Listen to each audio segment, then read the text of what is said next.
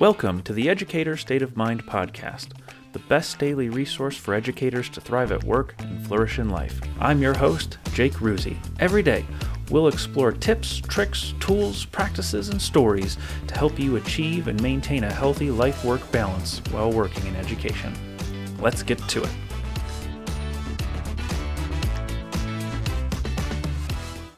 Here's a fun one for you today.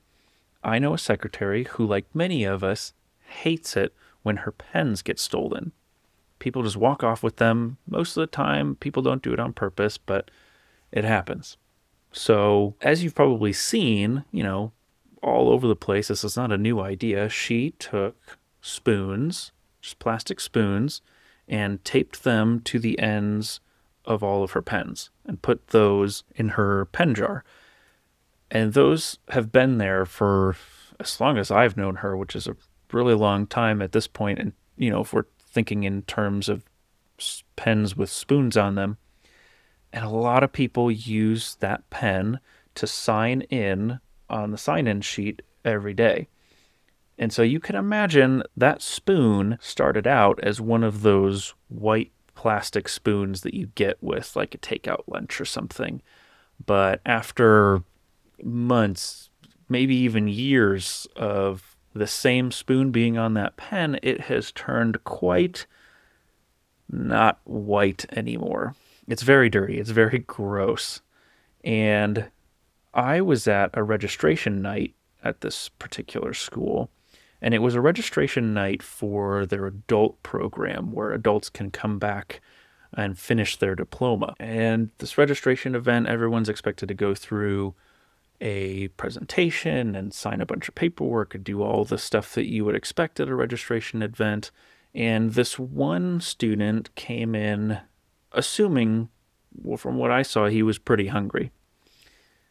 Well, one of the things that they had put out for everybody in attendance at that event was just some leftovers from the school lunch, which included a ton of applesauce, like an unreasonable amount of applesauce. I'm not sure why they had so much.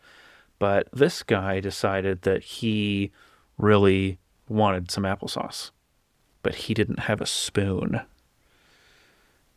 And so what he did was he walked over to the secretary and he said, "Hey, do you have any spoons?" And she was like, "Oh, I don't think so. He's like, "Oh," looked at her jar and said, "I'll just take this one."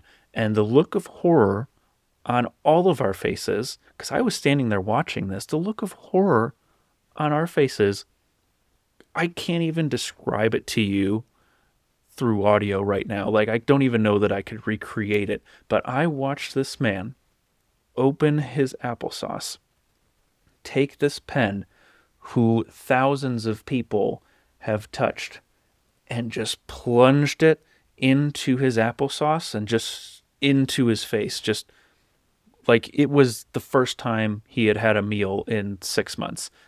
That's how much intensity he was just shoveling this into his mouth. And then he finished that applesauce, opened up a new one with the same pen, and just kept going.